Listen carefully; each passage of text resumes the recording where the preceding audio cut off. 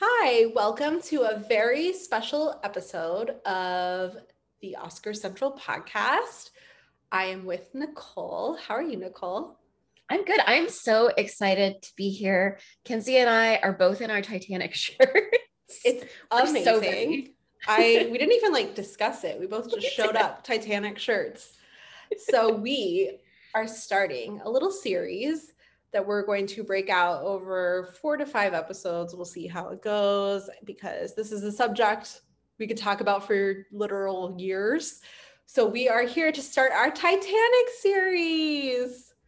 I'm so Yay. excited. I'm so excited. So besides the fact that we just love Titanic, the history, the movie, whatever, we have a few reasons to talk about it. So there's a new James Cameron movie coming out, the Titanic sequel, The Way of Water. I'm just kidding. The Avatar sequel, The Way of Water. I wish. I love that the title could work for both. It really could. Honestly, I'm not positive. I know he put out a trailer, but James Cameron might be making a Titanic sequel. You never know. Kate Winslet's back. Exactly. What? Exactly. Yeah. No Leo, but Kate. Leo has a new movie that we were just talking about, Killers of the Flower Moon. And then also this year will be the 25th anniversary of Jacob being born. No, just kidding. Of Titanic itself.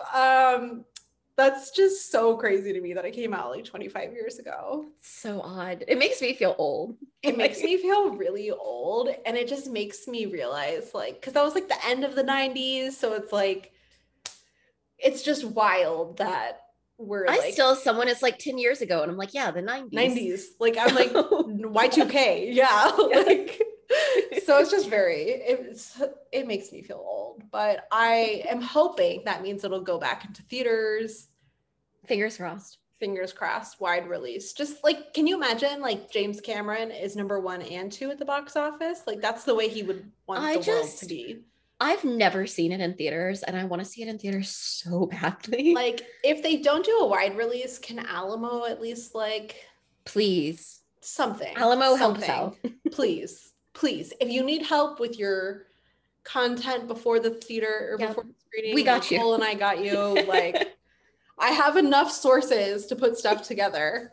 I've got my stack of books from the library about Titanic, so we're ready to go. I just kept ordering them off Amazon, and my husband's all of our recommended purchases are Titanic. He's every time I open the app, it's keep browsing, and it's all Titanic books. I'm well, it should be.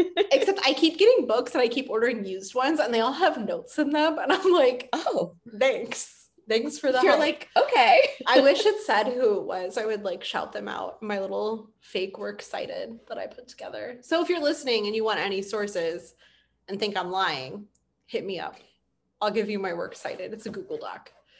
I love that. So to kick off, what is your relationship with the film Titanic? So I remember watching Titanic when I was probably around 6. I was only 3 whenever it came out, so I obviously did not see it in theaters. Though my parents did get a babysitter for me so that they could go. Amazing. But it is one of the first movies I ever remember watching, and I was so obsessed with it. Looking back, it's a little concerning maybe. I remember to the point I had a crush on a boy in my first grade class because his last name was Dawson. That's nothing else about him was appealing. You told me that. I just pictured a little kid with that same little almost a bowl cut haircut with blondish. Oh my god. He did have blonde hair with the haircut, and his name was Brooks Dawson. And I was this is perfect. I was in love with him. Unfortunately, he was not the Jack to my Rose. So, well, maybe fortunately for him though. Maybe fortunately. Since I presume he's still alive. But no, I then obviously became that kid, seeing as the fact that I'm now a historian, I obviously became that Titanic kid who was 9 years old and just sitting there reading the passenger list. I went to the Titanic exhibit whenever it was on, which was super cool. But I have loved this film so much my entire life, basically. I genuinely think it's a masterpiece of filmmaking. And I rewatched it for this. I finished watching it this morning because I watched it in 2 parts. And it is the type of film that I swear to God, every single time I watch it, it gets better. And I've seen it like dozens of Do times. you But also feel like you find something new with every yes. viewing, like a And I new feel like detail? a new detail or like a new scene that I'm like, oh wow, like I in watching it again today, like finishing up, I had kind of forgotten how genuinely frightening and like tense a lot of that like second half of the film is. There's like genuine scenes where you're like, this guy has made horror films before because he has like horror elements. Okay, like the whenever the lights on the ship are starting to go out and they're like flashing and there's the sound of the water, I was like, I am legitimately scared right now. But I It's really that think whole that thing where you're like at home alone and your house is making yes, noise, but yes, you're in a sinking ship. Like yep, it's obviously terrifying, but like none of us know that. Like none of us have had that exactly. experience.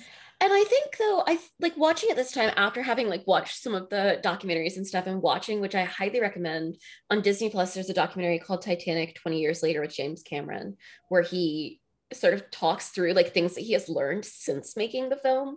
Highly recommend it just for the freaking part where they do the lifeboat demonstration, where they test out how long it would have taken to launch all of the Cut the lifeboats. thing. Yeah, I it's so good, but also like that literally changed all of my ideas about Titanic and why people died. Because I'd always believed the whole, there weren't enough lifeboats, and it's like, okay, well there weren't, but also There they wouldn't have figured been out that there time. wouldn't have been time to launch them Yeah. anyways, so like it wouldn't have mattered. It's the fact that they weren't putting enough people in them, in the beginning ones, but yeah, I feel like as a historian it's such an important piece of media in terms of giving us an idea of the actual tragedy of this having happened and being able to sort of see it and experience it in this film is so visceral that like whenever you think like oh the ship went down and a lot of people died on it, you don't think about like how horrific those deaths would have been. Yeah, so like a lot of people hate this movie because they're like, it's a romance movie. And I'm like, I think it does a good job of it, like making you realize like these were people on this ship. It wasn't just like a Yeah, number of people. Like these were people with exactly. lives. And like Yeah. rewatching it, there are scenes, and I texted you guys, like you in our group chat, nobody else is here, Yeah. saying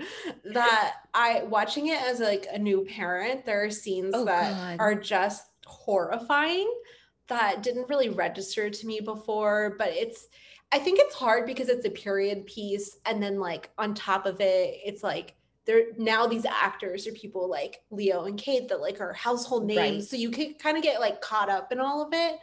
But it's just like it's so heart-wrenching that like these were families. Like there's this scene where Rose is in a lifeboat and Oh, she's on the boat with two kids and a mom, and they're saying goodbye to the dad, and he's like, there's a boat for the daddies. And I was like, I never thought of it like that like the kids were aware, like the kids weren't aware, yep. but the mom was aware that they were probably never going to Yeah. see him again.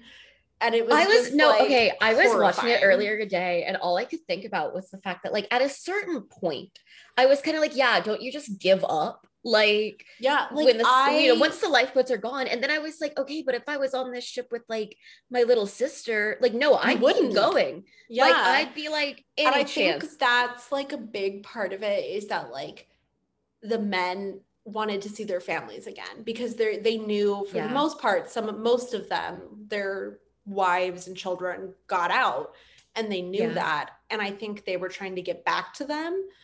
I It's just really horrifying, and I think this movie It really is. actually is discredited for being a romance or whatnot, but I think like creating these fictional characters for us to cling on to helps like signify like these weren't just like names on a list. Like these were Yeah. people with like relationships, family, and like say whatever you want about Rose's mom, but like her face when they realize like the severity of the situation is, Yeah.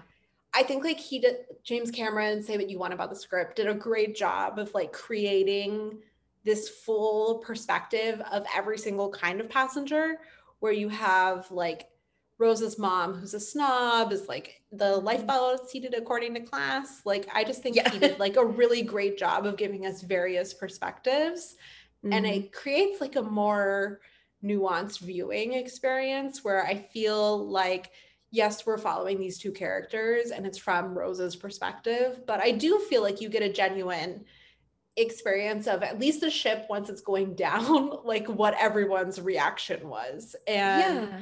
I think I do think if this movie was even made 2 years later, we would have lost a lot of that because special effects and whatnot. And I feel like the movie would just Yes. be completely different. But I also I think just love like the like way he did it. yeah, and I think like you were saying, it gets kind of discredited as a romance. And one of the things I noticed in this watch was it is a romance. Like that's obviously there, but as much as it is a romance, it's like an almost an older coming of age story for the Mm-hmm. character of Rose. And it's about her sort of coming into herself and her decision, and her falling in love with Jack is as much about her seizing her own agency as it is about falling in love with this man. Yes. Like, because he gives her this idea that there's a different way that she could live and that she doesn't have to live this very boxed in life that she's, been born into. And I think that that is part of why it is so powerful, is because there's a lot of layers even to the central love story, in addition to the fact that we have like 50,000 other characters that he manages to juggle incredibly well. That's like, so I always like panic that people, if you're watching this movie like as like a 17-year-old, 18-year-old now, I'm always Yep. like, do they like consider Rose like a girl boss? Like, is that like how they walk away from this movie? Like they're Oh like, wow, God. she's the OG girl boss. But I think this movie does such a great job at that. Like it's like you would consider it a romance tragedy disaster Mhm. movie, but like she really does like come into her own because I think a lot of people forget she's 17. Yeah. Like She's a she is baby. a baby, and I just think like obviously going through something like this and surviving would be like all you ever spoke about, and her granddaughter makes it pretty clear like she never really talked about it, and like James Cameron does a great job of showing us all her photos of the life she lives, and it is all the things she talks about with Jack, Yeah. and it's Yeah. just like it's not, he did such a great job of like having this like strong, like she is a strong female character that like is figuring out how to be a strong female character because this is a time period where women couldn't really be as strong and feisty as she's displayed. Like I don't think people Yeah. realize like how out of character that must have been, all the things And she's I doing. think he tries to show us that in terms of like, we do have this one other, like, really strong, feisty female character, and it's Molly Brown. And we see the way that the other women treat her Respond to her and like and how much of a like outcast she is for that. So I yeah, think he does a good idea of giving us sort of the stakes of what her act Rose like her wants to becoming be. like this. Yeah. Yeah, exactly. And like And Rose has like a step down in that because like it's made very clear to us they do not have money and that is why she's in this relationship. And but yep, like Molly Brown does have her own money at this point, so she can do yep, that, but it's just like hard for her in society. But I yep. love like I would love more scenes of them together. Like Me too. I her, truly you know how wish. she like becomes Jack's like wing woman, you know, like Yes. I wish there were scenes of her being like Rose's wing woman, like Oh just my gosh, giving her truly. advice, and like that'd be so sweet. Like I almost wish that we had a scene of her like seeing Rose on the Carpathia Yeah, afterwards, and like acknowledging that acknowledging she it. she gets what she's doing and she Yeah, supports it. yeah, Like, she's like, I won't tell your yeah, mom, I won't tell yeah. anyone I saw I'm gonna you. tell you, when I was 6 and I heard her give her name as Dawson, that was earth-shattering for me. Like, It's, you know, at the very beginning when he's like, I looked her up and Rose Bukater died on the Titanic, and he was like, Rose Dawson, an actress. I'm like, put it together, man, put it yeah, together, right. put it together, Like, because it doesn't really click that that's what she did because she's married, so she has like another name, right, but you exactly. have no idea. So like it all comes full, this whole movie is just payoffs, like things happening, Oh being my God, planted yeah. early in the movie and then paying off later. But like that one is like just, it's just so good. It's hard to Yeah. I think it's really, almost been 25 years and I'm still crying. This movie, I think, made us both the people that we are. It really did. I think like if you asked me to make a list of like a movie shaping me, Yep. this is definitely on there. I think it's impossible to have been alive in the 90s when this came out and this movie not have shaped you, because I think impacted you in some way. A lot of people make their personality hating Titanic, and it's fine, but like just move on. It's a movie. It's a movie. Just move on. It's a movie. But I also think like James Cameron very, very rarely makes movies now. Like he made Titanic and Avatar, and he's been gone since 2009 working on Avatar 2. And going back to the Titanic. And just repeatedly going back to the Titanic. 33 trips back to the Titanic. But I do want to say, I have always roasted him. Like, he just doesn't work for me. I love this movie, but like otherwise, I mean, I love T2. I love T2. But otherwise, he's just not my filmmaker. But... I also roasted him for like, we'll get into this when we talk about production, but he kind of damaged the Titanic, and I've always roasted him for that. Like, you had to damage the Titanic to make your movie. Also, just the way that people say that he, you know, treated this cast and crew. Yeah, I mean, there's one thing I read about that just like I have held on to it for years, being like, you're a terrible person, but he puts so much still into correcting Titanic. Like he is very open about the fact of things he got wrong in this movie, because like David Fincher, obsessed with detail, obsessed with being correct. I understand that. I'm a very like, I have to be right person, but he's very honest about like things he got wrong. And watching that documentary, he is obsessed with like figuring out what was right, what was wrong. Like he wants to know exactly what occurred on Titanic. And so as a historian, he's so close to building a time machine to go back to be there, not to stop it, but to like see it. I think honestly, he's about to like freaking take the plans for the Titanic and build his own ship and go hit an iceberg with it. There is a billionaire in Australia who has built an exact replica that, or maybe James Cameron's about to buy it and take it to an iceberg and hit the iceberg with it and watch it sink. I just like one of my favorite things is that clip of him with the models in that documentary, like yelling at them, like, this isn't true to scale. I'm like, bro, relax. Okay. My other favorite thing of him in that documentary is whenever they're doing the lifeboat demonstration to see like how long it would take to lower one. And he's like, yeah, but they were having to like cut them, you know, at the end with knives. Like, he's like, does anyone want to be the one to cut it? No one? Okay, me, I'll do it. Like, gives no opportunity. He's no opportunity for anyone else to volunteer. He's like flipping out his knife as he's like, anyone want to do it? It's so funny because when I was like reading about Robert Eggers on the set of The Northman, I was like, has he contacted James Cameron to like discuss like historical accuracy of the knife that he was using? Like, I was like, oh my God, I never want to see any of these men in the same room, like ever. No. Like all like David Fincher, Robert Eggers, James Cameron, yes, make movies, but don't interact with each other. Like, I don't want to hear yelling about details. Like, no one cares but you. No one cares. As a historian, it does throw me though that like someone cares that much. Right, literally. And I think it's also like almost cute in a way how like whenever they find something that proves that something that they did is not historically accurate, he's almost like, instead of being maybe upset that like he got it wrong or like, you know, well, whatever it was, you know, necessary for the movie, he's like just so excited to know the truth. Yeah, like he cares more about knowing what happened versus like being correct, which is funny because his personality is very much like, I'm always right. It's not what you would expect from him. Like I think he just really cares because like we'll get into why he made this movie, but like so that he could go to the Titanic. It's literally just so he could go to the Titanic. And so I'm like, you know what? Like I don't know. I love it. I think it's so great. I can't wait to talk about that. So we were going to do a whole episode that was going to be really long about the cast and the crew and the production, but I'm assuming we're just going to get through cast and crew today. Yep, I think so. We love this movie too much. Like, we got to spend too much time on it.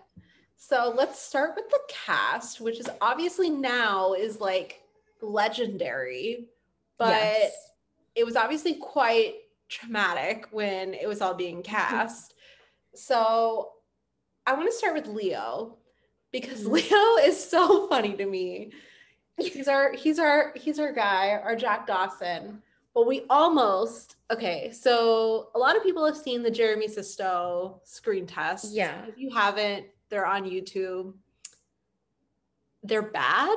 Like I love him. I think he's very sexy also. But and I love him in obviously Clueless, but I love him in this movie May. I loved him on Law and Order. Like I feel like he's actually really great.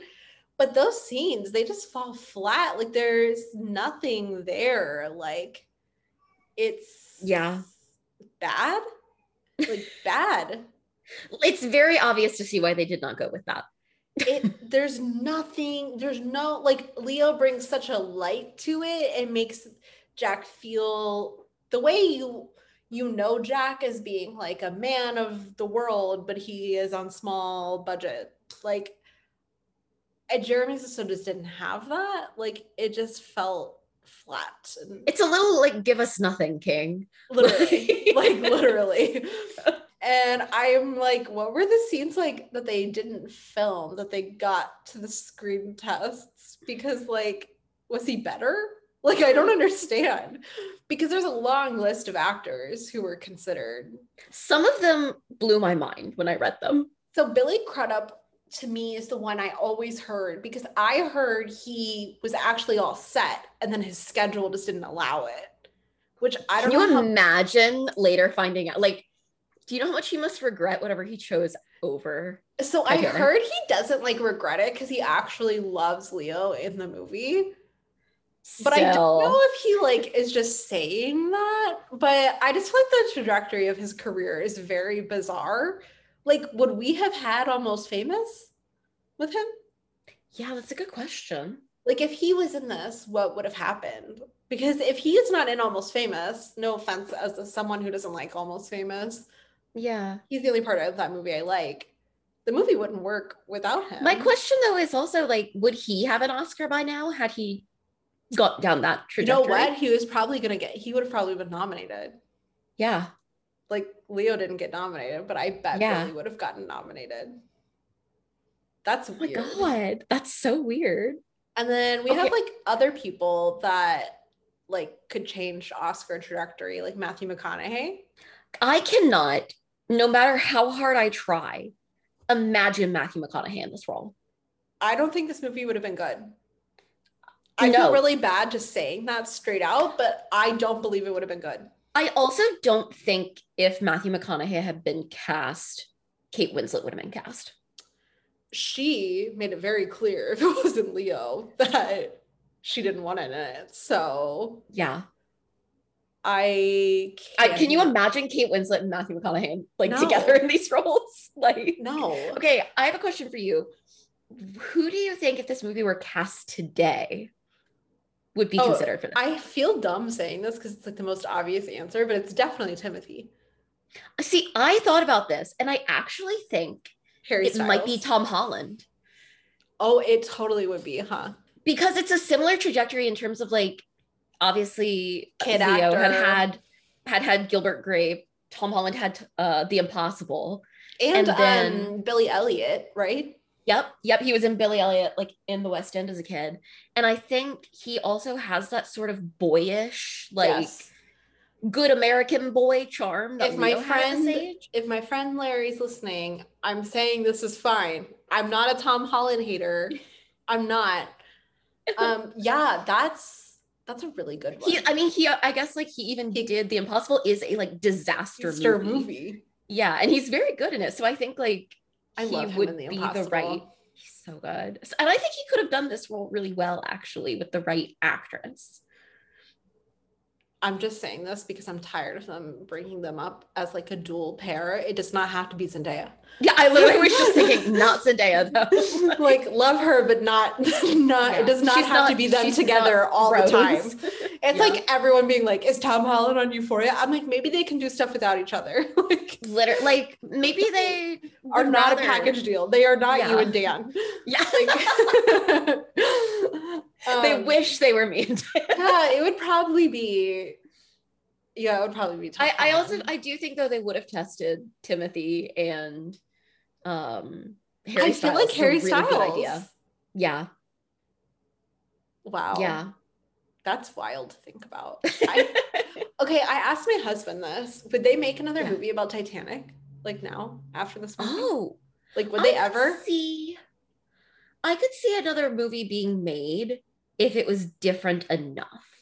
I could see them making. I cannot picture it for the life of me. See, like I can imagine a movie being made about the discovery of the Titanic shipwreck, or something like that. The person is played by James Cameron. He's like, I'm gonna act. I can't think of his name. The guy that found it in the 80s. But... Or like, I actually was saying the other day that somebody should. After I sent you the post that inspired this, but yes, my friend and I were saying somebody should make a movie about the captain of the Carpathia and like the insane things that he did to get there as soon as he did to save them. But you wouldn't even need to like have the actual like the ship is sunk by the time they arrive. Yeah. So you wouldn't even need the Titanic in it. But that's what I mean. Like I think that you could make something Titanic adjacent. Yeah, but not Titanic. But yeah. Like the maybe in like another 25 years.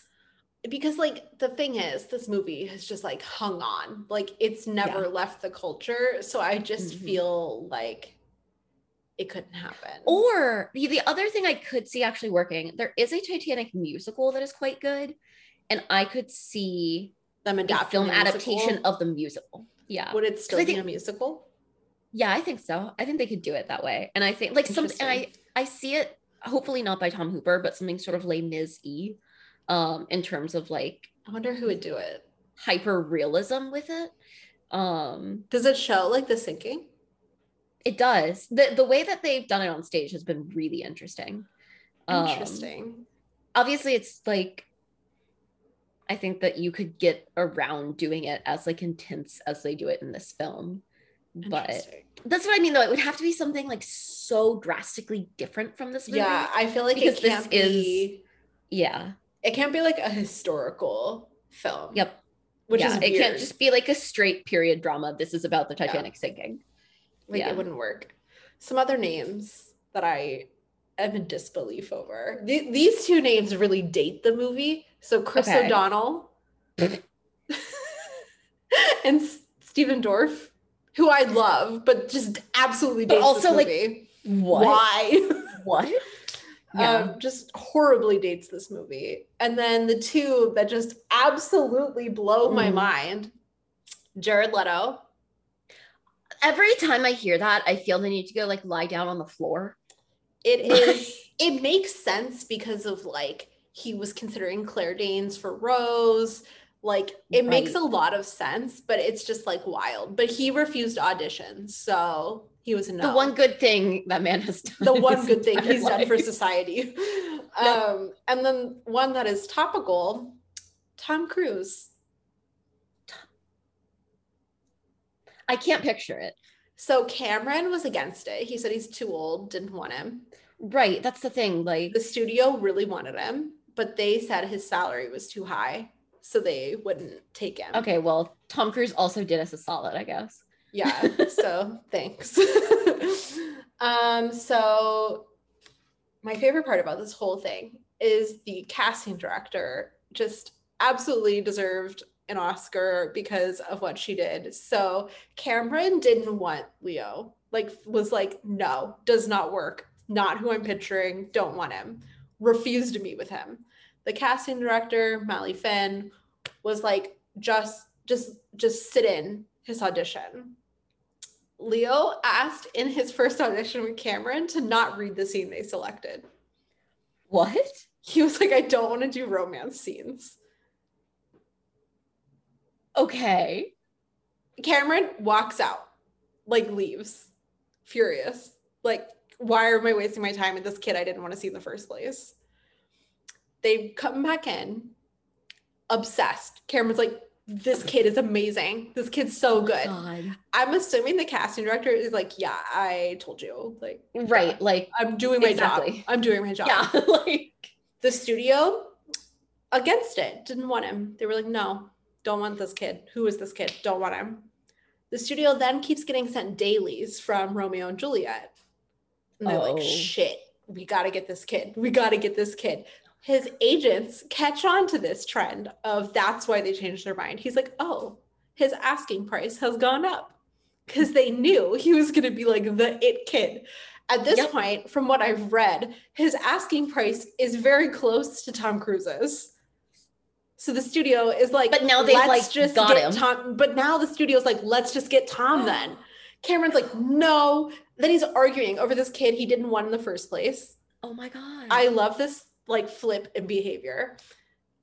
Apparently, I can't find this on record, but I found numerous sources saying that he had a contract signed without the studio's approval.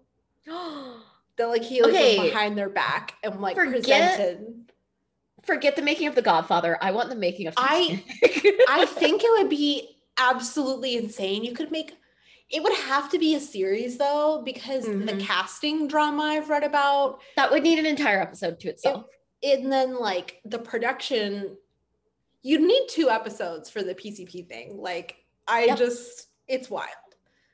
So while all this is going on, he's negotiating with Kate Winslet, who is the opposite of Leo. Leo's like, I don't want to read. I don't want to do this. Kate is sending video auditions of herself to James Cameron every day, calling him daily. Please let me audition in person. A girl after our heart, honestly.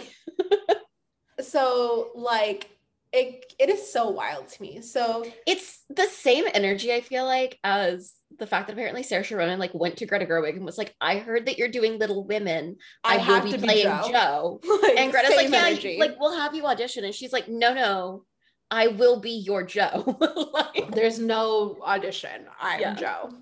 She just shows up in costume. She's like, I'm Joe. She's like, I'm Joe. I am Jo March. Like, so this is my favorite list of just actresses that were just like auditioned, can't like showed up, wanted it, didn't do it. Gwyneth Paltrow. Absolutely not. It just continues with an absolutely not trend. Winona Ryder. Okay, I actually can see that better than Gwyneth Paltrow only because it's around the same time that she did The Age of Innocence. Yes. But still, I just can't picture it. And I love Winona. Love. I can't picture her with Leo. Yeah. But I can't picture her with anyone else that's considered. Maybe Billy Crudup? I don't know. So I can, but they kind of look like siblings. And I get distracted with that. They probably would have needed to like dye her hair or something. Yeah. Claire Danes, which makes sense with a lot of the people considered. I'm not to be shady. I'm so glad it's not Claire Danes. I just have like, she's very typecasted in my head and it just doesn't work for Rose. Nope. Reese Witherspoon. That is the funniest one possible to me. She doesn't work in any stretch of... In a way, like I want the version of Titanic though, where they cast Reese Witherspoon and then realized that they needed to go for like them being like a Southern family. Oh, instead of like Philadelphia. Exactly. Because I think like a Charleston family, I think that would be can you hilarious. imagine that horrible line that she gives about boarding the Titanic if it's a Southern family? Okay, honestly though, in a way, it might even work a little bit like better because it would be like such a clear like line of like meant to be mocking your privilege. It's just so bad. I can't. Even. That line, I literally like jumped. It's a jump scare. It's a jump scare. Yes, it is.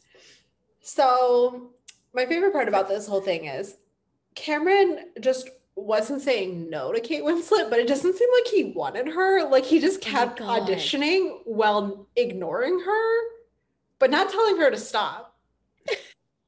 So then he flew her from England, or the studio flew her from England to audition. I guess he liked her, but did not cast her still. Okay. Has her screen test with numerous people. Mhm. She at one point tells Cameron after a screen test with Leo, pick him even if you don't pick me. That's the beginning of a very beautiful friendship, honestly. It really is. And he said that that's when he kind of flipped on Leo, that he knew they needed her. Like, and she goes back to England, is not cast in the movie. Oh my God. But he doesn't tell her she's not. Like, so she keeps sending him notes. She sends him a rose from your rose. Stop. Giving Okay, giving clingy behavior. Do you know how cringy this would be if she'd not been cast in the end? I can't imagine. Like, I would have never acted again. I would have disappeared. I would have been like, that's it. I'm done. I'm done. Eventually, she gets the part. And then this is my favorite part about this, because this is all very public record. Like, this was not just like one source. It's in this book I have about the making of the Titanic. It's everywhere. At one point, Cameron says, Winslet had the thing you look for, that there's just a quality in her face, her eyes, just knew people would be ready to go the distance with her. You didn't know that for 3 months? But then you knew all this? I don't understand. This is the one thing I'm like, James Cameron is a liar.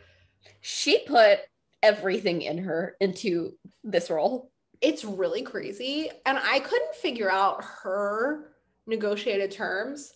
Okay. Leo's negotiated terms, total take, 40 million. Oh my God. He got 2.5 as his base salary, and he negotiated for 1.8% of gross revenue. Smart man. Or a smart manager, I guess. But yeah, I cannot find what she negotiated to get. I hope it's close to that, but I do too. From how much she wanted it, I don't feel like it is. I feel like she probably was just like, fuck it, I'll do it for free. I was like, did she do it for free? Someone let me know. Like, I could like find like a term for her salary between like 2 to 3, but I can't find like a real source for like his is in the Hollywood Reporter, but I can't find anything for hers. My next favorite person in the entire cast is Billy Zane. Oh, yes. My favorite part of this is, for some reason, it also was almost Matthew McConaughey. That makes me want to like, I don't even know. I want to delete that from my brain. It's so bad. And then also Rob Lowe. That makes more sense to me, at least. I can picture Rob Lowe. I cannot for the life of me picture Matthew McConaughey. Like, it would be an SNL sketch. So the thing is, I'm picturing him like in the suits and everything, but I'm in my head, he's still going like, all right. Yeah, you know what's bad? I'm picturing him in a stupid Magic Mike outfit, the vest, no shirt, on the Titanic. I don't know why. What would they have done to his hair? Like, I just have a lot of questions. Well, so Billy Zane wore a wig, so I wonder if it would also be a wig. Would they have put that dark wig on him? It would have been bad. There are so many places. You know what's so cool? Rob Lowe probably wouldn't have worn a wig because he had good hair. Exactly. Like, he still has good hair, but he had like excellent 90s hair. That's so fascinating to me. It's weird. Matthew McConaughey, like, why? Was no one else available? What I read is when he when they passed on him for Jack, that it was like a scheduling thing, but he could be available enough to be a character with the same amount of screen time as Billy Zane's character, Cal. Okay. But I couldn't read why it didn't happen. Maybe because someone finally realized that would be a horrible casting.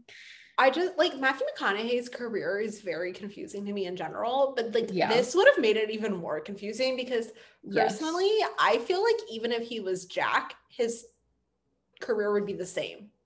Yes. Yeah. And this would be considered a weird outlier. Yeah. It's so weird. So next up is Frances Fisher as Ruth DeWitt Wait, I Decatur. just had a thought. Do you know who was probably young enough at the time and they could have cast as that character? Who? Jason Isaacs. He would have been good. He would have been terrifying, but so good. You know, so I read there's this scene where Cal is yelling at Rose and he flips a table and they didn't tell, like he just did it in the moment. And that Kate Winslet's reaction is genuinely her reaction. And that would have been so scary with Jason Isaac. Like, I mean, it's scary. Right? It's scary with Billy Zane, but Billy Zane is like, I'm comfortable with him. Like, I'm scared of him, but I'm not like scared for Kate Winslet. But I would have been scared for her with Jason. I feel like with Jason Isaacs too, that would have been such a funny experience for her, just in that everything I've heard about him, like on the set of Harry Potter, is like he was like the second it's over, he's like really comforting and like he's like, "Are you okay?" Like when I was watching that Harry Potter special on HBO, I was blown away by the way they were talking about how he'd be scary. They'd cut. He wouldn't move. He'd be like, "You okay? Like you okay?" Yeah. I'm like. He's like the anti-method actor.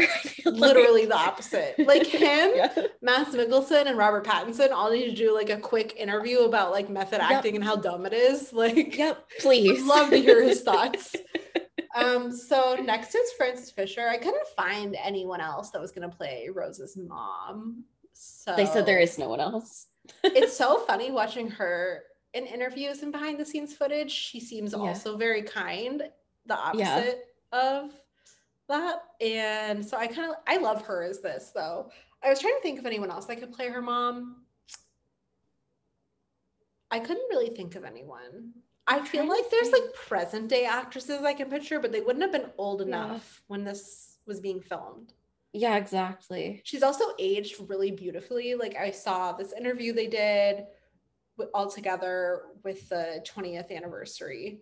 Oh yeah. She looked so good. Yeah. She's perfect in this role. She's the perfect, like, there are moments where you can tell she's scared just with her eyes. And I think that's so impressive, obviously, as an actor. And especially because she's this character that is like so far removed from reality. So when she's scared, you know, it's like stuff is bad. It's bad. Yeah. My next favorite casting is Gloria Stewart, who is she's so good. Credited as Old Rose.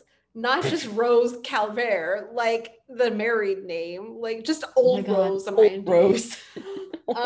She's wild. She's 87 when they were filming. Okay. So they put age makeup on her to make her 101. He asked the casting director to find a retired actress who was alive when it happened. Wait, that's cute. Yeah, but that's very cute. And I read they auditioned some like, not like famous actresses, but just like. Right, people who had been. And he said in screen tests, it was kind of distracting that you felt like it was an actor telling you a story. Whereas with Gloria Stewart, you really did feel like it was old Kate Winslet telling you the story.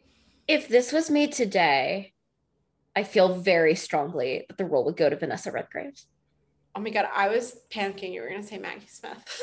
No, but I just think like, another award show she doesn't show up to. Oh my God. No, I feel like Vanessa would be the perfect person for this role these days. Because it has to be someone like, I think that was a really good call on James Cameron's part because like it would have felt like an actor if it was someone you were like recognizing. Yep. But so good call. Next up is Bill Paxton as Brock Lovett, aka James Cameron. I was literally like the stand-in character for James Cameron. We always talk about Christopher Nolan puts himself in his movies, but this Brock Lovett is James Cameron. Like there is no quite literally. So I couldn't find anything on other actors that were going to imagine play him. Though picking a name for a character that is very clearly you. Brock Lovett. Brock Lovett. Like, love it. It sounds like it sounds fake. Well, okay, it sounds like you're trying to come up with a name like along the lines of like Indiana Jones, like, you know. It does. Crocodile Dundee, and you land on Brock Lovett. And then he has like an earring to top it all off. Like it's Will say top 5 Bill Paxton performances for me. I know people roast it. I think it has to be. I think it has to be cheesy. If it's not cheesy, it's not good. It doesn't work. I also think he just probably watched every time James Cameron talked about Titanic, and that's what he did. Like, I think he does a great job of like, at first he is like this money hungry kind of guy, and then he transitions into really caring about Rose's story. I also think that he does a really good job of, he feels so distinctly of the time period in which the film was made. Like, he feels so modern in the 90s that it helps make this very clear divide between the modern scenes and the flashbacks. The flashbacks. Yeah, because you want to feel that this was like a different world. Yeah. And I think like that, and then like he does that great scene where he's filming and then he turns the camera off and he's like, enough of this shit. I think like he was like the perfect person to pull that off. Like, I agree. And I also just love Bill Paxton being in like 2 movies that really shaped me as a person. This and Twister just absolutely changed my life. Literally same. Like, same. I was obsessed with Twister. That is so problematic. Like, I lived in Texas. I lived through tornadoes, but I was like, I know what to do. Grab a belt, hook me up to the pipe. I was like, what am I talking about? I was also really obsessed with Twister as a child. And like, it's for so some weird. reason, Twister and Titanic were 2 of the movies that my parents would just like, oh, we're not doing anything like after dinner. Let's throw it on. Throw the VHS in.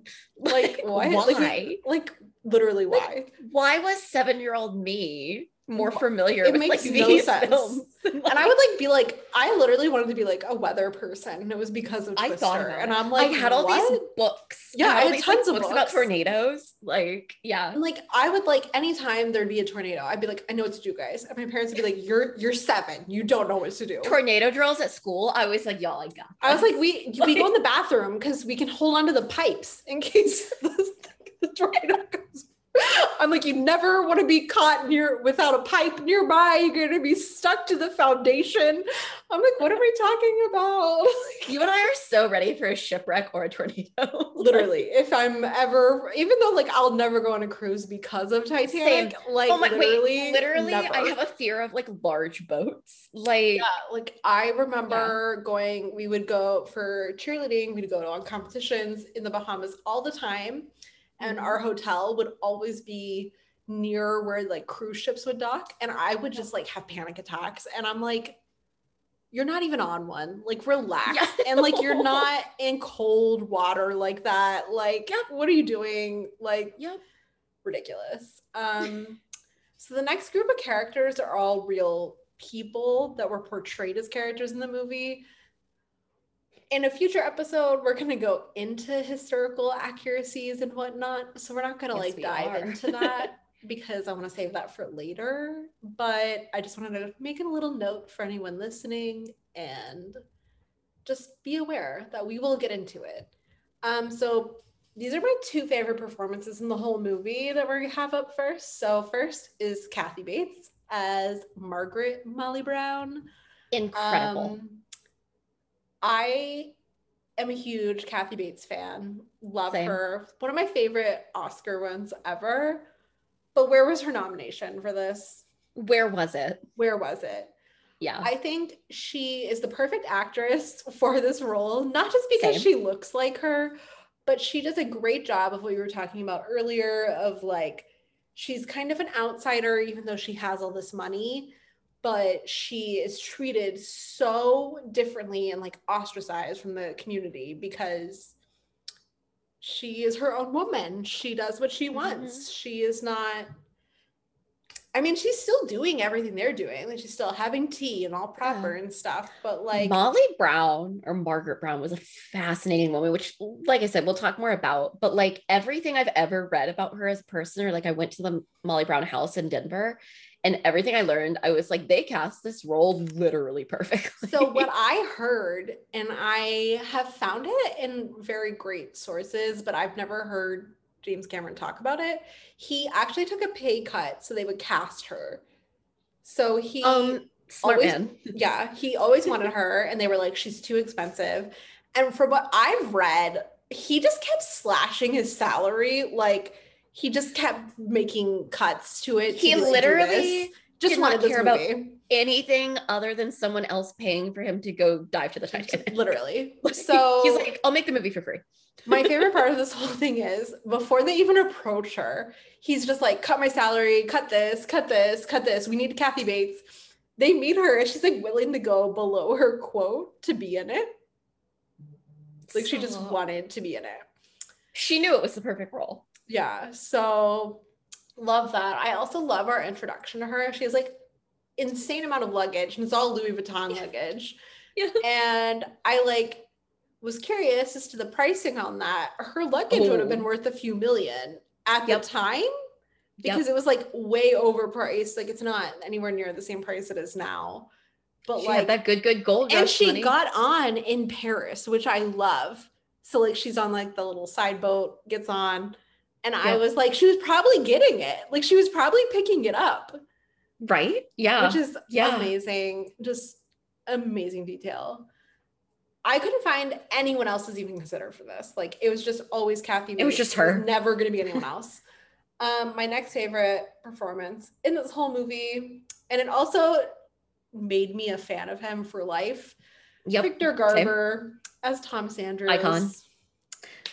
Listen, Mr. Andrews is the MVP of this entire film. There's no one else. There's no one else. Like his performance in this is so damn good.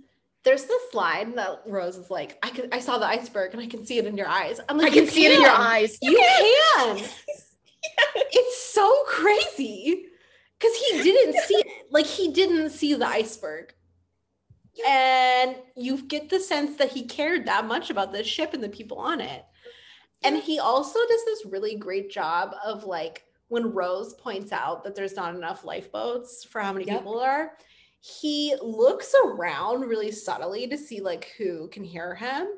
And instead of being like, yeah, it's fucking bullshit, he very calmly is like, some people didn't think it would be pretty on the ship. Like he's not like throwing anyone under the bus, but you know, if he had looked around, no one bad could hear, like he would have just been like, these idiots. Like he does a really great job of like showing you that this character was against all these safety cuts. Good job at all times of like showing the character's motivations just in his like body language and facial expressions. And I mean, particularly the part where they run into him as Rose and Jack are like trying to, as the ship is literally like at an angle.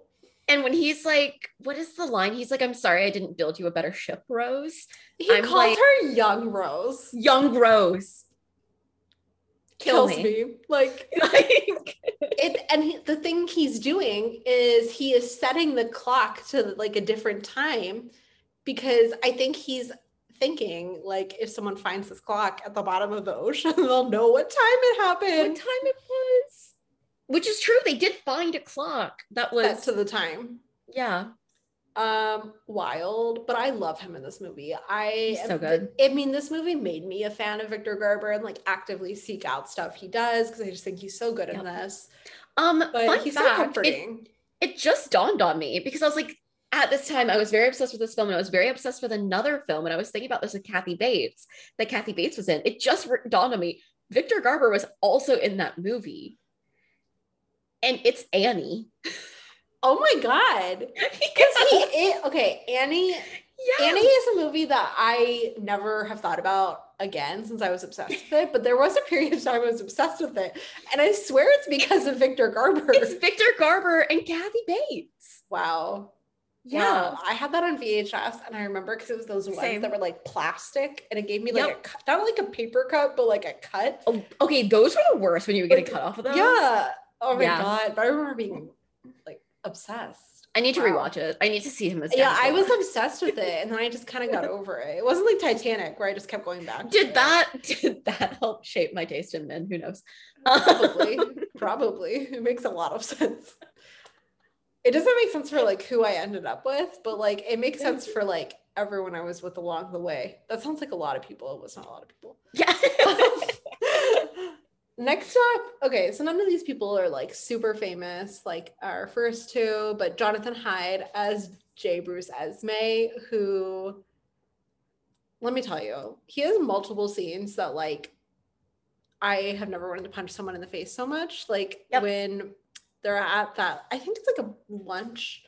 They're all sitting at the very beginning, and oh my God, he's like, I named the Titanic because I'm like, shut up, get your stupid mustache out of here. No, but when Rose is, makes the comment about Freud, Men, and he's like, it's so funny. He's like, who's that? Is that a passenger? So a lot of people discredit this movie for all of its like on the nose, like Picasso, he'll never be anything.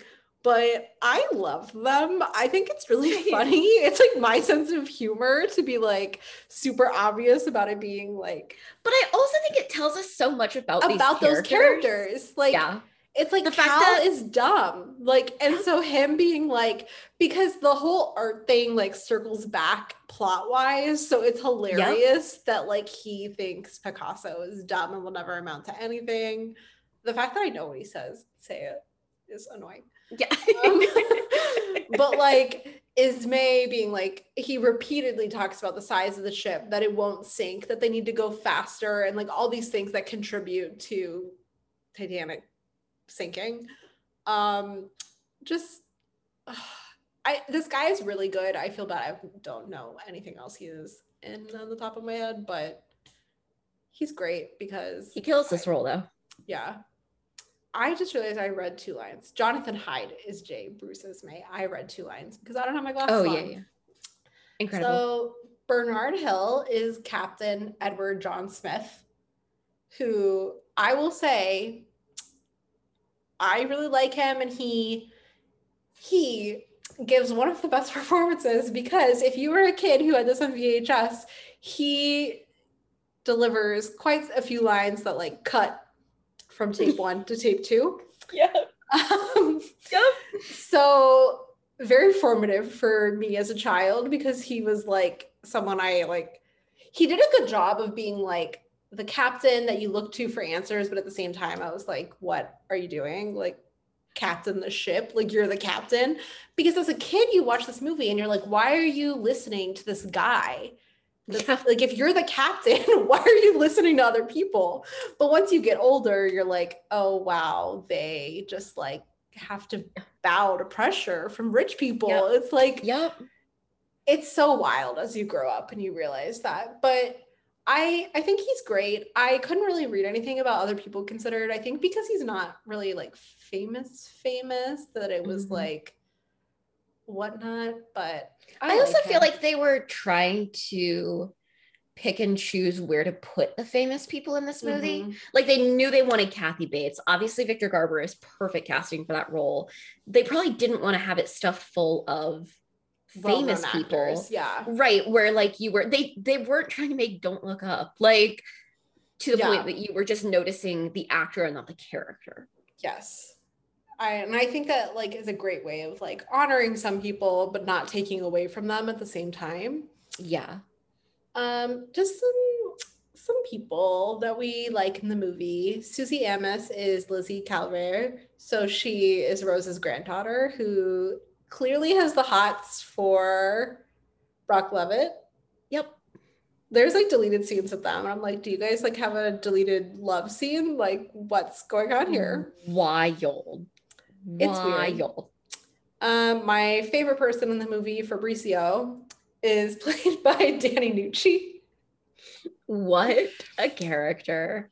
I am obsessed with his deleted storyline, like not deleted scenes, like 20 deleted scenes that he has an entire love interest. Where did it go? What do you think the conversation was with Danny Nucci? Like, hey, remember that whole storyline your character has? Not in the final cut. Do you know what I suddenly really want? His own spinoff? Give me the Fabrizio cut. The Fabrizio cut. Sorry to the Snyder cut. Yep. I just like, so it's like 30 minutes worth of deleted scenes of his storyline that he has like a love interest who I guess is a character you actually see. You just don't like, she doesn't have like a speaking part, I guess. I think she is Polish or something. I didn't write it down. Now I can't That find makes it. sense. Yeah. But I'm kind of glad they Wait. deleted it. To go back really quickly, didn't Susie Ami end up marrying James Cameron? She did, right? Isn't she at Yeah. the Oscars with him? Yeah. Which is really funny. That's a good point to bring up. Wait, hold on. I need to process the fact Is that who he left Catherine Bigelow for? I think so. But also let's process the fact that he cast her as this character who has the hots For the character that is his stand-in. Oh. And then he marries her. Wait, is that who he left for? Sorry if you're listening and I didn't think about this before. It has to be, first of all, she's aged beautifully. Mm-hmm. Oh my God, can we talk about she married like a previous co-star that she had? I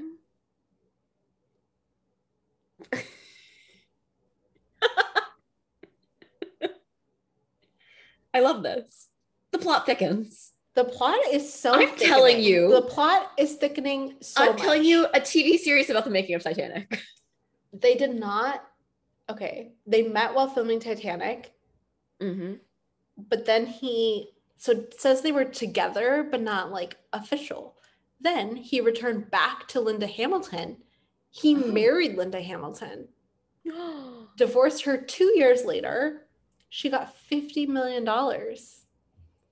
Jeez. Then within the next 2 years, Amasa Cameron married. I'm just saying that's even bolder that he has her have the hots for his character. Like that's even funnier. Very cringy. Did he manifest their marriage? Okay, because yes, I believe. So my question now is, does Lizzie Calvert marry Brock Lovett? Probably. I'm gonna believe that now, actually. I've always like had like a bias against James Cameron because I love Catherine Bigelow. Mm-hmm. James Cameron and Susie. Yeah. They have 3 daughters. Okay. In 2020, they became permanent guardians of one of their daughter's friends. Oh. I love that. And that's really cute. They are on a plant-based diet since 2012. Which I kind of knew because they're in this documentary I've seen, but okay, I didn't realize it's been that long, since 2012. Yeah. That's before it was like cool. Wow. All right. You know what's weird? She does look a lot like Linda Hamilton. Like they look really similar. Like they have like the same blonde hair, strong eyebrows, light eyes. Yeah. Like if you put their pictures next to each other, it's could be before and afters. Oh, okay. Fascinating. Also, I'm on Linda Hamilton's Wikipedia. This is really offensive. Yeah. In 2019, she won an award for Best Elderly. Oh. What?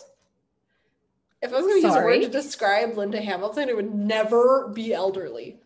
That's truly offensive. Very offensive. Wow. Okay. I didn't write down the actor that plays Tommy Ryan, but love him. Yeah. There are too many people on IMDb. Maybe that's why I didn't write it down. But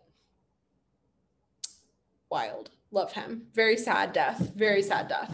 Yeah. There's one more person I want to shout out.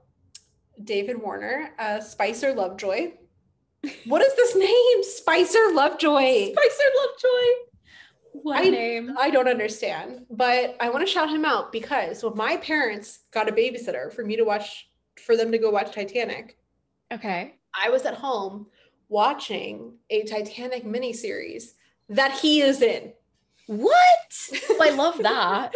Like, Obsessed. does he have an obsession with Titanic? Because, like, Oh my why would God. you be in multiple projects about it? That's like, what is it about him that casting directors look at him and say, Titanic. Titanic. I just You look love like- that he is like James Bond on Titanic. Like, what are you doing? What is Like, Yeah, there's what a this role. deleted scene of him chasing Rose and Jack. Like, the ship is flooded, full of water, and he's like chasing them with a gun. And then Jack punches him in the face, and it is like, it is such a bad scene. I'm like, thank God he deleted it.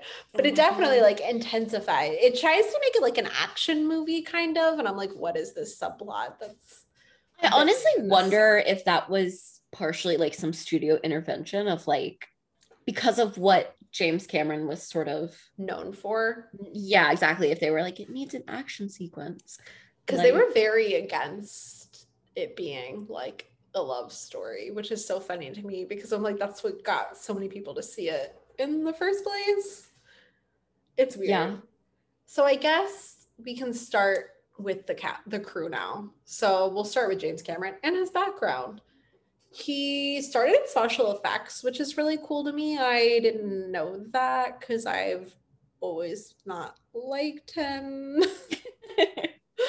But he also, good reason though. yeah, like he also worked as an art director and then a production designer, which is really, it makes a lot of sense, like his obsession to detail. So That makes a lot of sense. Yeah. I love that, but I'm also like, these poor production designers and art directors that now have to work with him when he's like, well, when I did it, like, Yeah.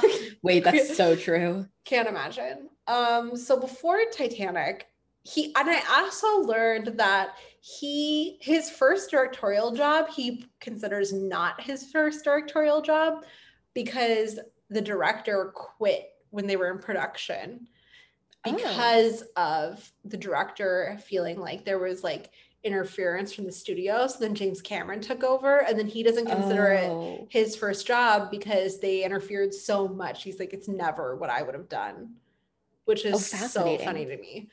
And then, so before Titanic, he had a lot of success.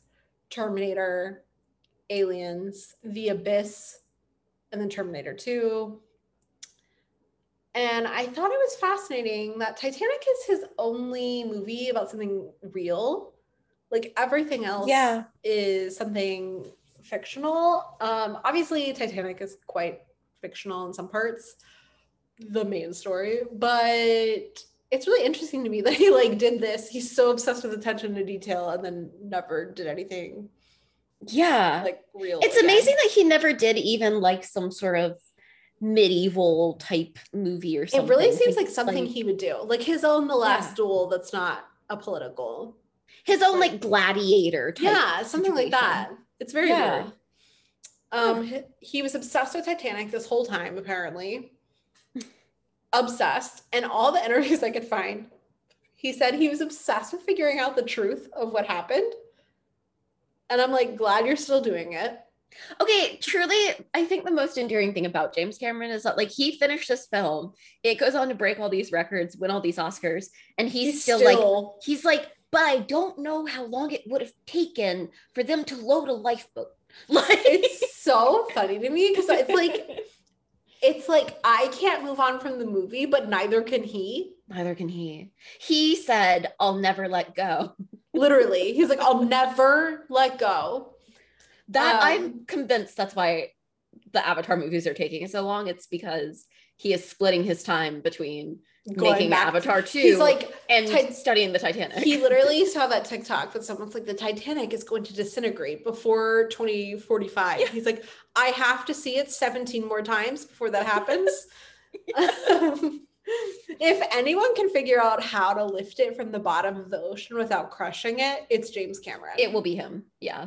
Like, he's so obsessed. Cinematographer is Russell Carpenter, who I feel like a lot of people discredit the cinematography in this movie because it's like the start of CGI and whatnot. Yeah. But I think it's great. And like one of the scenes that everybody hates on for CGI isn't even green screen. The scene with them kissing, and she's like, I'm flying. Oh, yeah. That's real. So I will never Also, understand. I love some of like just some of the ways that they did things in this film where you have like the shots of the actual or the shots like in the like weird, what do you call it? I forget what the thing is that makes it look like old film. And then it like transitions. Like I feel like the way that they set up some of those to look like the way that they used to film things is incredible. That's also like an insane amount of detail. And this poor cinematographer is probably like, I'm just trying to shoot this movie. Can James Cameron stop bringing? He's probably like also, emailing him, like, rent this on Netflix. I was reading, and I can't remember which way it goes, if it's the starboard side or the port side, but they only were able, like, they made the replica, but they only had it for like one side.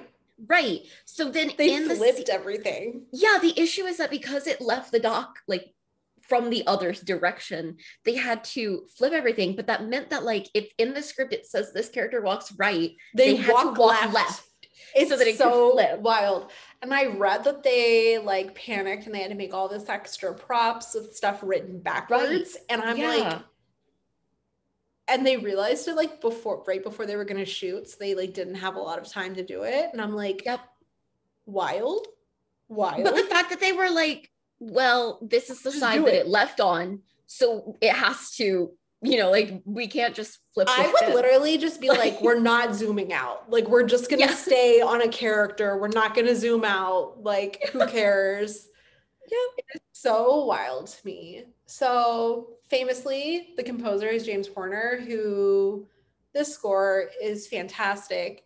And he is one of my favorite tidbits about this movie is that he would not give James Cameron music unless he was in a good mood. Like he would try to test the waters. It's bad pun. To see what kind of mood he was in before giving him anything. Because he said if he was angry, he would like hate on it and just like freak out and like yell at him. Smart man. Insane. He worked on Apollo 13, which is cool because Bill Paxton. He also worked on Jumanji and Braveheart and one of the scariest movies I've ever seen, The Pagemaster. So love that. Costume designer is just an absolute legend, Deborah Lynn Scott. Obsessed. Okay. Her work on this is incredible. Like she did such meticulous research. Like Rose's suit in the first scene that we see young Rose in is an almost exact reproduction of photographs of a French like walking suit from the time. That's amazing. She, especially Rose's costumes, she put so much work into making sure that they were historically accurate, and everything that I found and everything that like I can tell is that they are incredibly historically accurate, as is the hair. The only thing that's very inaccurate in this film is the makeup, which is much heavier than would have been considered appropriate at the time. Like if Rose was walking around wearing that level of makeup, she would have been branded like a hussy. Wow. Yeah, but like the costumes themselves are incredibly historically accurate. And this is one of the few times where I will condone that we have a tight lacing corset scene, because that's actually very interesting, because wearing corsets was like going out of fashion at the time.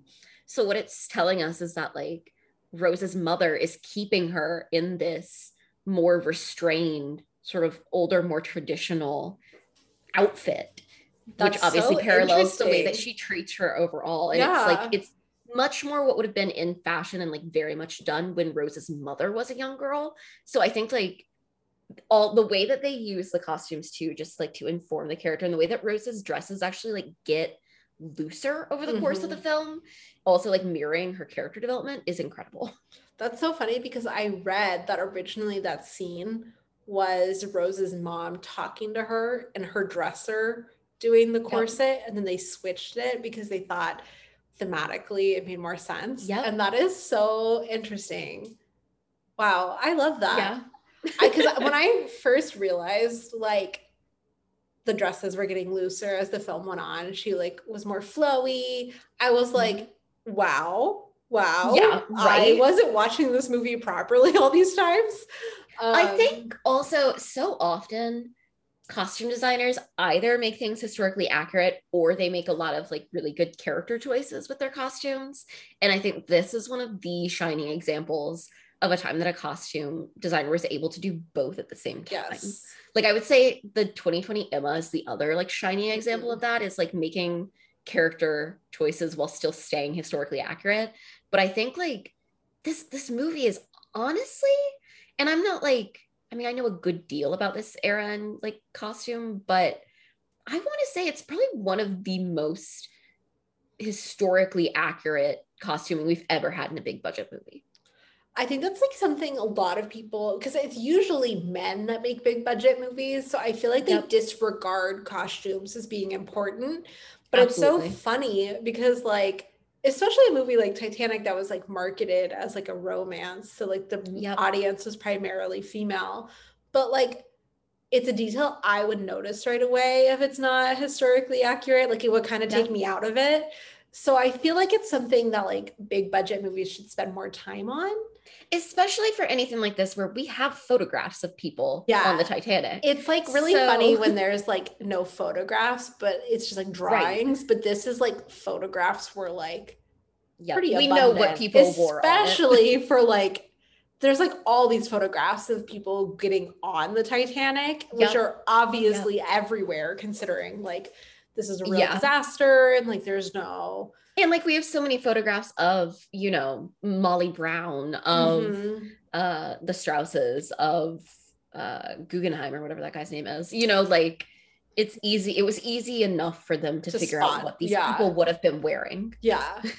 And then production designer Peter Lamont, who I just want to say is clearly a James Cameron fan because he also worked on Aliens and a few other things that he produced. But the production design in this movie is insane. It's he also had to deal with James because my favorite story about James Cameron and props is that they were like, we don't need branded silverware and dishes, and James Cameron was like, threw a fit, was like, no, it has to say White Star Line. And now he says that's like one of his regrets is that he wishes he hadn't spent time on stuff like that and hadn't spent money on stuff like that. But I also do think it helps makes create this incredibly immersive world. And like, it's one of the things that makes historians actually love this movie. Yeah, like I understand him saying he wishes he spent money elsewhere, but I love it. Especially the scene where it's so dumb, but when the dishes like crash, it zooms in on the fact that they say White Star Line. So I'm like, I also think it's important because I do think he is making a point with the film, even though it's subtle, that these lives were lost because of the White Star Line as a company, like because of choices that were made by them, and one of my who is responsible. Favorite scenes is when Jack and Rose bust out of this door and this guy is like, that is White Star Line property. You're going to have to pay for it. And I'm like, the ship is sinking. There is water everywhere. What are you talking about? I also, every time like my mom or I are displeased with something, we will literally say, I'm going to write a strongly worded letter to the White Star Line about this. It is like so good. Literally dying. I think he does, like, I think it's really important because it really does put the, like, it brands the ship outside of Titanic. Like, there are all these moments that it's like a corporation is responsible. And I feel like the branding does a really important job of keeping that in your mind. It's important that we don't think of this as something like a, you know, a disaster movie as a result of like a weather related like it's not like Poseidon, like exactly like this was like it's not like, because so not to quote SNL, but that sketch with Bowen Yang, who Bowen Yang, just hate SNL, but it's not the iceberg's fault. Like exactly like, because so the movie does a great job of being like, throughout the movie you have Ishmael like telling the captain go faster. You have Thomas Andrews commenting on like he was told the lifeboats weren't aesthetically pleasing, which I love that they don't have aesthetic was a thing in 1912. The fact that they don't have binoculars, that they're like, we don't know where the binoculars. I think it's the fact that I can't remember how it goes. It's something like they had the binoculars, but not the key to the box or something. Yeah, there's some weird thing where that's why they don't know that the iceberg is there. Yeah. And then like they bring up multiple times that they can't keep up with the messages. And there's like a deleted scene where they show that there's like an influx of messages coming in and going out for first class passengers. And like they're told like prioritize these over messages from other ships. And that was very much White Star Line trying to be like, we're the rich people ship. Like we prioritize our rich passengers. Yep. And I understand that scene getting cut because it's really long, but I think it would have been nice to be in the film because it was just another thing of setting the scene of this company. Of like, this is the White Star Line's fault. Yeah. Like, yeah. But the production design is so stunning. I mean, they built this ship. Like, they didn't build both sides, but they built a ship. I also think it's incredible to think about how much they had to build and then only had like one chance to do what they needed to with it. So my favorite scene is the ceiling crashing in the grand staircase. Mm-hmm. And that was like the scene he said that like he was the most scared to film because they had one go. And yeah. I mean, even the dishes smashing. Like the dishes smashing, it's every dish. It's every dish. Like he said that they didn't want to put every dish, that they wanted to get like duplicates that didn't have the branding. And he was like, no, because that'll be the one that falls out and you'll see it. Right. And like, you can't do it again then. Yeah. And I don't know. I think this movie, like if I were a production designer, it probably was a nightmare to work on, but I can't imagine how satisfying it is to see all of us 25 years later still talking about how stunning this work is. Right. Yeah. I love it so much. And then our beautiful casting director, Mally Finn. Shout out. Just beautiful work. Beautiful work. Thank you for everything you've done for society. She also cast a Batman Forever, which is so fascinating to me. Like that's okay. Insane. And then I'm just really sad for the visual effects team because this wasn't an Oscar yet. This was not a category, so they didn't win anything. But like, my God. So I don't know how you feel. I feel like it holds up, like the work. I also think this is a stunning example of sort of blending practical effects. Yes. With newer work. I think this holds up a lot better than most movies made in this time period. Because I think that I think if it was made 2 years later, it would have been bad. Because you look at like, sorry to say this, but the Star Wars movies. I know, I was literally sitting here, like you look at the prequels and you're like, yikes. Like those were only made like 2 years later. Like it's wild the way that it changed. I also, though, you look at some of the other things that like the guys who worked on visual effects worked on, like Apollo 13, like Last of the Mohicans, like, you know, one of these guys goes on to do the Jungle Book 2016 movie. And the Lion King. And the Lion King. Like, these are people who are truly like top of their game. It's so funny because I think Robert Leggett, he's the one who worked on Jungle Book and Lion King. He also did the first Harry Potter. And that movie has like really great special effects that are obviously like, you can tell they're dated, but like they're really impressive because he combines practical with all this like, and I think that's why this movie holds up so well because like, sure, there is propeller guy. Sure, it looks fake, but what did you want? What did you want? Someone to jump off and hit.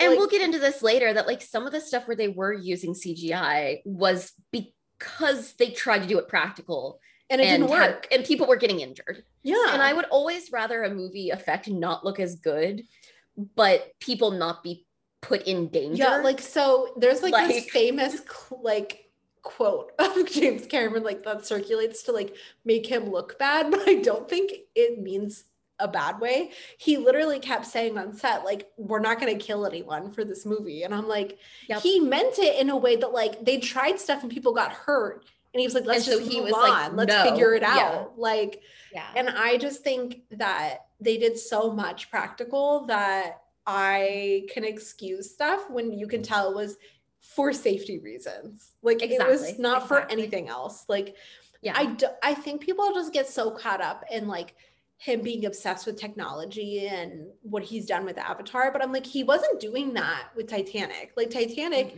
he was really determined to do things like practically. Like, was he going to build that water tank to do stuff with CGI? No, he wanted them. I mean, like, there's that rumor that he wouldn't let anyone out of the tank and they all peed in the tank. I'm like, that same guy isn't like, I don't want someone to jump off a boat. Like, that, I'm sure he wanted people to, but he was like, you can't do that. Like, but he's like, I'm not trying to kill people to make a movie, which I respect. I respect. Like, if I want a filmmaker, I want him to not want to kill people. I prefer my filmmakers not to be murderers. Literally. I don't think there's anyone that I would recast, because I'm just going to say this before we finish up today. Okay.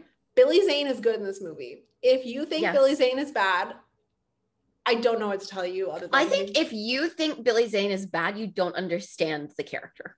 That is like, because his character is over the top. His character is a drama king. Like, he is chasing a woman and a man with a gun in a sinking ship.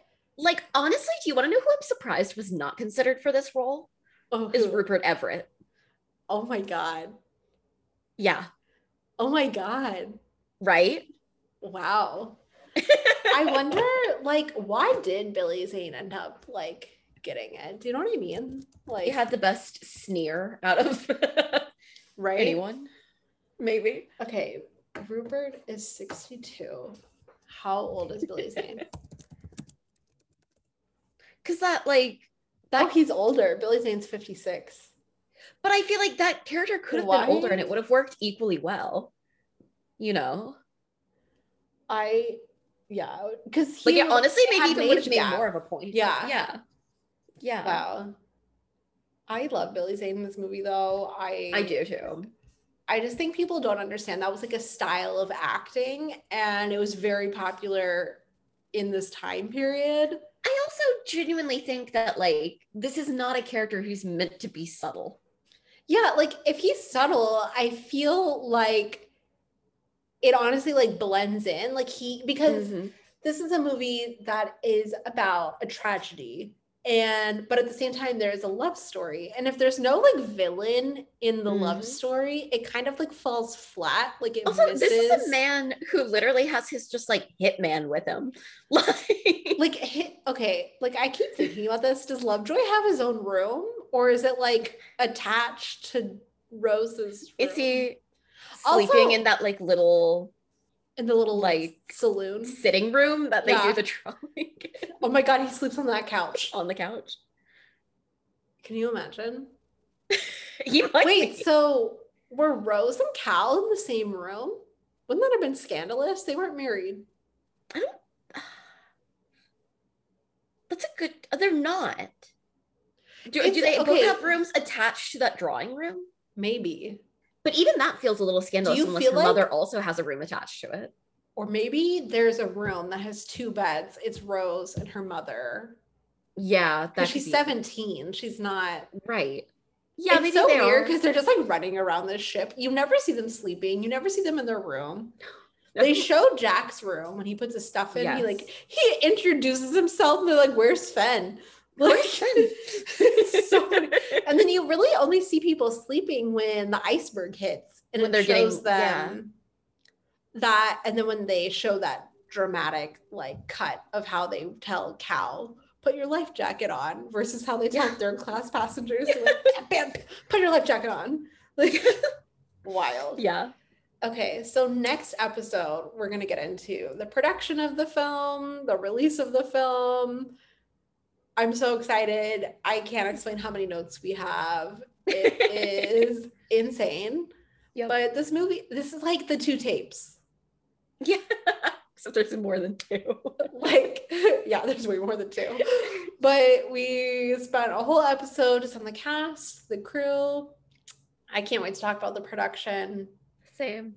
I think the production episode will be my favorite just because the production of this film is Bonkers. like, where is the miniseries? Like, The Godfather gets the miniseries, and then there's going to be a movie eventually, hopefully, with Oscar Isaac and Jake Gyllenhaal. I don't know if that's really happening, but whatever. Yeah. Can we get one about Titanic? Please. You can put Matthew McConaughey in it. I don't care. Matthew He can be McConaughey, James Cameron. please, James Cameron. Oh my God. Oh my God. Yep. So please come back. Listen to us talk about, we're going to talk about so much. So the production, the release, The the history. history, pop culture, the Oscars. The Oscars. Obviously, it's Oscar Central. And it won 11 Oscars. Wild. What is that? Wild. Will never happen again. But yeah, tell everyone where they can find you. Yeah, you can find me on Twitter, Instagram, Letterboxd at Nicole Ackman 16. I've got link trees in all of those places to places that I have my work. You can find me over on the Awards Watch podcast and writing over there, Next Best Picture. And we also have recently launched a new podcast on the Music City Drive-In Network, which is called The Barbie Breakdown, where Jacob and our friend Lexi and I are helping everybody prep so that we're all super ready and educated about all things Barbie Cinematic Universe by the time Greta Gerwig's Barbie comes out. I'm so excited. I loved the first episode. I cannot wait for you to come guest on it. I'm so excited. I feel like maybe we can be obsessed over Barbie the way we've obsessed over Titanic for 25 Yes. years. Like, That's my hope. I feel like that's the next movie. Like the next, hopefully. I just That's my hope. don't want to see any more news about it. I just want to wait for like a teaser trailer. Yep. You know? Yeah. I'm not exciting like Nicole. You can just follow me at Ken's Vanunu and then follow Oscars_Central. But that's it. Please, if you have any questions or fun facts about Titanic, send them to us. Please do. We welcome any criticism, not of the movie, of our notes.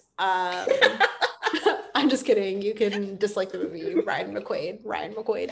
But yeah, so we are so excited to keep talking about Titanic. So I hope everyone has had fun listening to us.